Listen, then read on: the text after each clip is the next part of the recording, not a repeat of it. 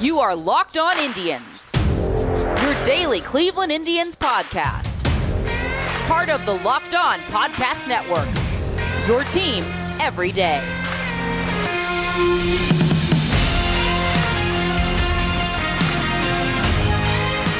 Hello, everyone, and welcome to the pod brought to you today by Built Bar. Remember, when you go to BuiltBar.com, use the promo code LOCKEDON to get 20%. I am your host, Jeff Ellis, formerly of Scout, formerly of 24/7, both cases where I was the lead prospect and draft analyst, and that is part of the reason why I started last Friday doing a 30-pick mock draft, well, 29 picks, because the Houston Astros do not have a pick in the first round due to, well, everyone listening to this pod likely knows. No reason to revisit that trash can fire, as it were, pun intended. But, so I did the first 11 picks on Friday after discussing the minor additions of Gamble and Hamilton. And just to reiterate those points, Gamble, okay, he can be useful as a platoon guy, but Daniel Johnson gives you a much higher ceiling. Hamilton is one of the worst hitters in all of baseball, and if he is on the team, it is a travesty. If you want those first 11 picks, go listen to Friday's show. I went in depth. I'm not going to give a full recap here. College baseball season starts Friday. I'm hoping to post the mock on my little side website that I occasionally post things on since 24/7 bought Scout, and then 24/7 got rid of baseball. So that's why things appear over there when I have time to write. This podcast takes a lot of time, and the day job takes a lot of time, and having a child takes a lot of time. I'm sure everyone out there knows all of these such things. So writing, as I mentioned before, I have people always like, why aren't you writing as much? That's why. There's only so much time in the day one can allocate. And unfortunately, writing is the, eighth thing on a list of things I can get to. And it just has not been there for me to do that. I have written out, if you're curious about this mock that I've talked about, I have 16 picks written out, so I could always post those. But yeah, I'll post what I have by Friday. Let's put it that way. It's unfortunately that's just the state I am in when it comes to writing, and I promised myself I would start writing small bits at the start, and then I fell back into my bigger ways in the middle, and that's just, when I write, I like to go in depth on why I make these selections, which partially is because of the amount of time I've spent getting to know these teams, going through history, going through data. I have had more success in years where I listen to less sources than in years where I listen to more. There's always some sources that are really good for information and some information that breaks late, but you'll get so much bad information, so much people trying to, do smoke screens or hide what they think is going to happen. And then you end up, oh yeah, they're definitely doing this. And you're like, well, that goes against all of their tendency data. And sometimes they do go against their tendency data. But more often than not, teams follow the same guidebook. They follow the same approach. They look at things the same way. And looking at that past history is going to give you more information than any source would give you. So know that this is all based more than anything, especially because no one has inside information right now on who's going where. This is all based on what we have seen in terms of past history and past historical data. When I think back to my first year at Scout, to be honest, and that was like the biggest deal. First 2 years at Scout were definitely the most media coverage I ever got, including being on like ESPN National Radio, the John Stash Hour show. And then the next year being on like 70 plus radio shows over 3 days. But that first year I didn't have really any inside information. It was my first time being a national person. And I remember people telling me I had the most correct picks in the first round that year. And that probably gives you the best idea of how that information is and how much you can get fed, good and or bad. But just a little personal anecdote. So we have pick 12 here, and this is one of those where historical data definitely pays off, as the Seattle Mariners and Jerry Dipoto.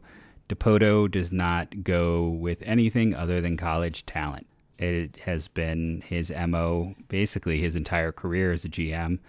If you're out there and thinking about Mike Trout, well, that was the year before Dipoto came to town, so that draft class was not his. He has gone college, and more college. of late, he has been very college arm focused.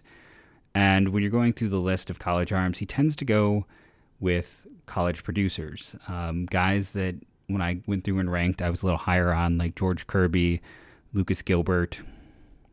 Emerson Hancock I was not as high on, but the other three, all really strong production numbers, and Hancock's numbers weren't bad in terms of production. I just wanted to see a little bit more of the ceiling that I thought his numbers should produce. Another common thing with all three of those guys is low walk rate data. So someone who already shows the ability to control the zone, a bit of a safer arm in terms of at least having more of a mid to back end floor. And when you consider all of that, Jordan Wicks was really the name I could not look past. The left-hander from Kansas State. Not the biggest guy. That's going to be something that might keep him off some other boards at 6'1", but came in as a freshman that first year. Walk rate under 2, strikeout rate over 9. He only had, of course, 3 starts last year. Very limited sample size for any player, just in general. Walk rate under 2, strikeout rate around 9. Again, not the highest ceiling, but you're looking at someone who has maybe the top changeup in the entire class, has a average fastball. Everything is there for a good mid to back end starter. There are other college starters who might be more interesting, and there are other college bats. I could also see Sal Frelick, who we'll talk about in a bit, being interesting here to the Mariners. But if they keep going for arms, which they seem to be just stockpiling as many as they can, you can never have too many arms. Look at the Atlanta Braves. I mean, they had all the arms in the world, and now they're still out there trying to acquire more pitching. Jordan Wicks is the player who fits their profile. Moving on to 13, the Philadelphia Phillies. Dave Dombrowski is now in charge there. He likes toolsy outfielders and prep right-handed pitchers, and really any prep pitcher with a big build, big velocity. So when you look through this class, toolsy outfielder James Woods from IMG Academy would make a lot of sense. Joshua Baez is another one of those guys, but I can't look past Andrew Painter, someone who is around the top 10 on most boards, kind of head and shoulders above the rest of the prep arms at this point in time. Very much kind of your typical prep right-hander. Seems too easy of a fit at this point, with a lot of other teams past few years starting to be a little bit more conservative.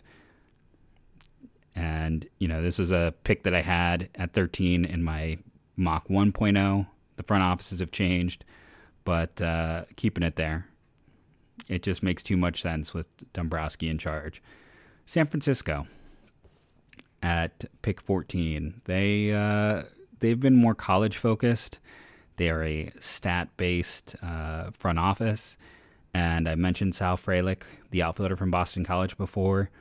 He is one of those players that if you want to look at the indicators of potential improvement / and or breakout, he checks all of them. Very good athlete.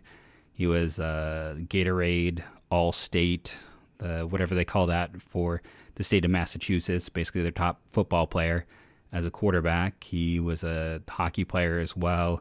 He's had some problems with injury. He's been a cold weather player. When you look at that combo of athlete, multi-sport athlete, who played them all at an advanced level, injuries and cold weather as both a high school and college performer, those all indicate a player who has not really hit the typical crests and points we would see at a player relative to his age level. So all that combines for a team that does use a lot of those indicators, would be more intrigued by Frelick. He's also someone that a lot of teams view as a second baseman, up-the-middle talent. The Giants have been very focused on up-the-middle talent in recent years. There's a few other college bats that are kind of interesting around this range, but I think the overall upside of Frelick would be hard for them to pass on. So at pick 15, I have the Milwaukee Brewers taking Khalil Watson, who I had mocked to the Indians way back in September. His spring got people excited, and he's just one of the highest ceiling talents. It's all quick twitch athleticism, some of the best pure bat speed in the class. If I went and looked at those diamond indicators over at Perfect Game, you'd see they're all in the high 90th percentiles. It's a profile that's easy to fall in love with. He is someone that you read the reports, and it's interesting to read the reports on, because you can see if how people feel about him. You know, he plays a fiery game, and he's not afraid to show a lot of emotion. And there are people, when you talk to them, who view it as a positive, and there are others who view it as a negative. And you will see reports are almost entirely based around your view of that. So he wears his emotions 100% on his sleeve, and that certainly is a major effect. I feel like when I read a report or when I get notes, how someone views that. All I see at this point in time is a high school kid who can't stand losing, which I feel like is very natural and is very used to being successful. Again, very natural for someone at this level. I think you're betting on that athleticism, and I think it is a good bet. The Brewers have tended to go more college than prep, and they've gone for high-level performers. I think about Ethan Small, who led the SEC in strikeouts, was one of the best strikeout pitchers in the country, who they took in the first round, but he wasn't a first-round talent on anyone else's board, and they kind of can do some things like that, where they almost go off-board a bit with scouting reports, but then sometimes they will go the other way. Garrett Mitchell had good but not great numbers in college, but was an up-the-middle athlete. Bryce Terang, who they drafted, was a sliding up-the-middle athlete shortstop. So in this case, Watson is a player who could be in play multiple spots higher than this in the mock. And with him still on the board, I thought it made it a rather easy selection to slot him into the Brewers. Like I said, Watson could go as high as 4th in this draft. I wouldn't be shocked. But at this point in time, this struck me as his absolute floor. Speaking of floors, if you're someone who's out there and you're looking at places to gamble on player outcomes, I bet you could find that over on betonline.ag. And if they don't have it now, if that's something you really wanted, you could contact me. I could contact them, and they would figure out a way to do it. That is what BetOnline is kind of all about. They want to be out there coming up with inventive, interesting things that people can go out and gamble on. They very much want to be a consumer-based service and come up with fun and inventive ways to use their product and use what is in place. And when you go to betonline_ag and you use that promo code LOCKEDON, you're going to get a 50% sign welcome bonus. So it's a 50% bonus on whatever you deposit. Remember, it's a free account at betonline.ag, and that promo code locked on for your 50% welcome bonus. Don't sit on the sidelines anymore. Get in on the action. And don't forget to use that promo code locked on to get your 50% welcome bonus with your first deposit. Visit our good friends and exclusive partner at betonline_ag to take advantage of the best bonuses in the business. Sign up for a free account and use the promo code locked on for your sign up bonus. Our other sponsor today, I mentioned them at the top of the show, Built Bar.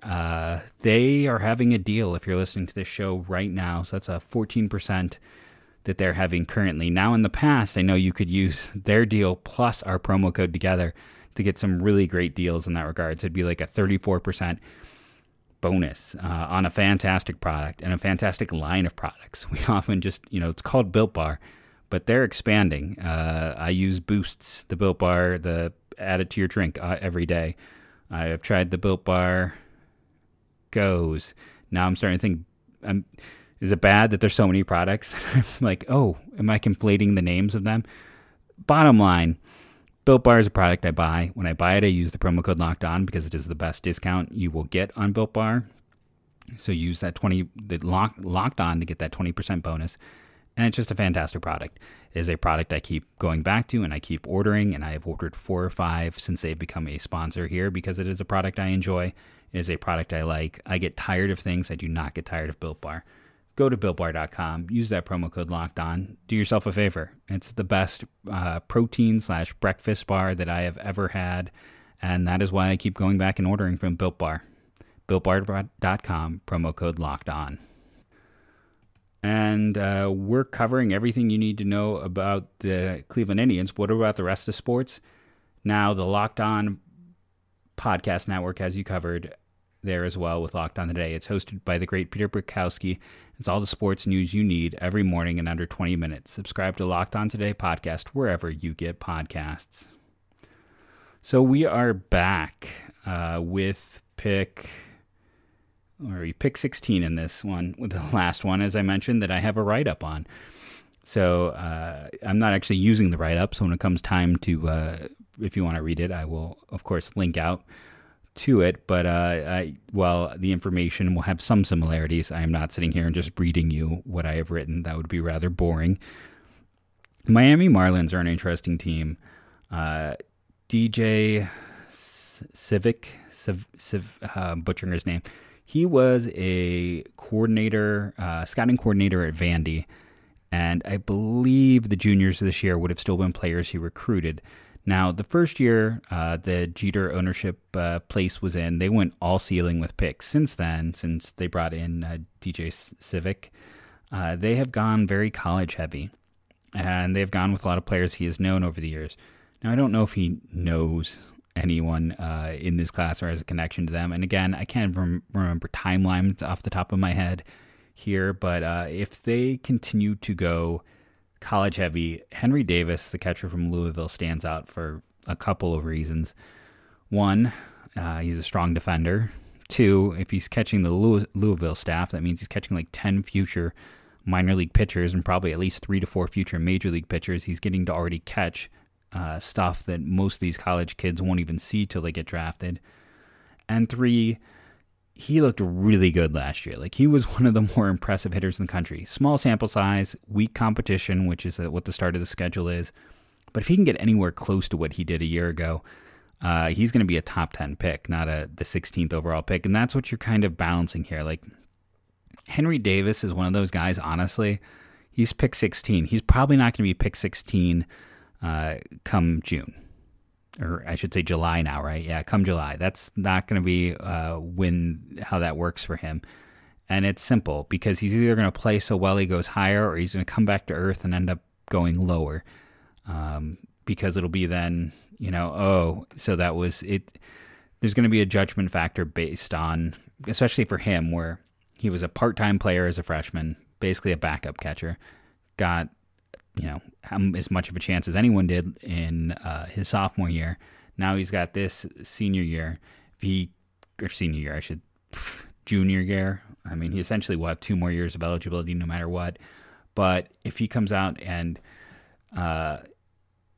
really struggles, I mean, he could torpedo his stock. He's one of those guys who just has a high amount of variance in his draft outcomes. And I put him here at 16. He's one of those guys where that right now makes sense based on positional value and the like.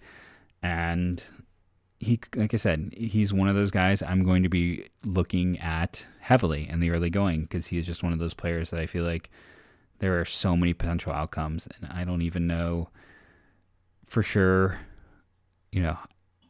which way I'm leaning with him, because I don't have as much. I rely so much on, with college players in particular, the chance to see, the chance to watch, the chance to compile numbers and look. A lot of that stuff matters to me, and there just isn't there with a guy like Davis, as opposed to a lot of these other college players where at least I had a freshman year worth of data to go back and talk about. Cincinnati Reds at 17. They had been very college heavy for a few years there, after they'd been very prep heavy. And basically the company, I don't know if I want to say the company line, but basically the one consistency and all of that was none of it worked. And they were just abysmal at player development. Go through that team right now. It is not a team that was internally developed. Like, okay, I'm going to pause the podcast right now. Here are the players that are internally developed. Tucker Barnhart, the catcher who has been a backup basically his entire time there. Jess Winkler, Joey Votto, who's been there for 13 years. In terms of their starting rotation, Tyler Mahle, Michael Lorenzen. And, at the same time, there's been some success stories, but, man, it's a team where those top picks have really yet to produce. I mean, Nick Lodolo, will have to give him time. Jonathan India has seen his star just tumble. Hunter Green got hurt. Tyler Stevenson has seen his go up, but they have had some really high draft picks and not a lot to show for it over the years. That might just a long way of saying that they've been kind of all over the place in the draft, but a lot of it just has not seemed to work so far. If you're out there disagreeing with me, yes, Jeter Downs is interesting. He's not there anymore. Nick Senzel, we've talked about his prospect variants. Taylor Trammell, been traded a bunch of times. Tyler Stevenson, we'll still see. And Lorenzen and Winkler were recent successes, both the 2012 and 2013 class. But there's been a lot in between there. And I think even the most ardent Reds fan would agree it's been not a great situation for them over the years. Now, they had been so focused on college players. Then last year they switched back and took Austin Hendrick. So at this point in the draft, I thought, and athletes have always been a rumored kind of area of focus for them. James Woods, outfielder, IMG Academy, one of the best athletes in the class, one of the biggest upside players. If they liked Hendricks because of his power potential, I thought James Woods would make a lot of sense at this point in time in the draft. So I put James Woods to them. It just is a logical pick in terms of liking athletes, liking power potential, and liking, prep players with high ceiling. Moving on to the 18th pick, St. Louis Cardinals, Josh Baez, outfielder / right-handed pitcher from Dexter South High School in Mississippi. Cardinals are interesting because when they were winning those World Series, they were actually very conservative. Then they went very much kind of the other way and went for a lot of ceiling bets, and that didn't always work out either. Now they're still a little more ceiling than the other way. But the one consistent over the past few years is either sliding talent and or big power potential. Baez is one of those guys. I think if he was still to the Indians, if he was on the board, I would probably mock him to the Indians. Young for his class, really good power potential. I think he's like 94, 95 on the mound. But I mean, everyone projects him as an outfielder. But you're looking at one of those guys who's just an excellent athlete, big time power, young for the class. Once you get him focused in the one area, he's going to have a huge arm in the outfield. He's going to have big power potential.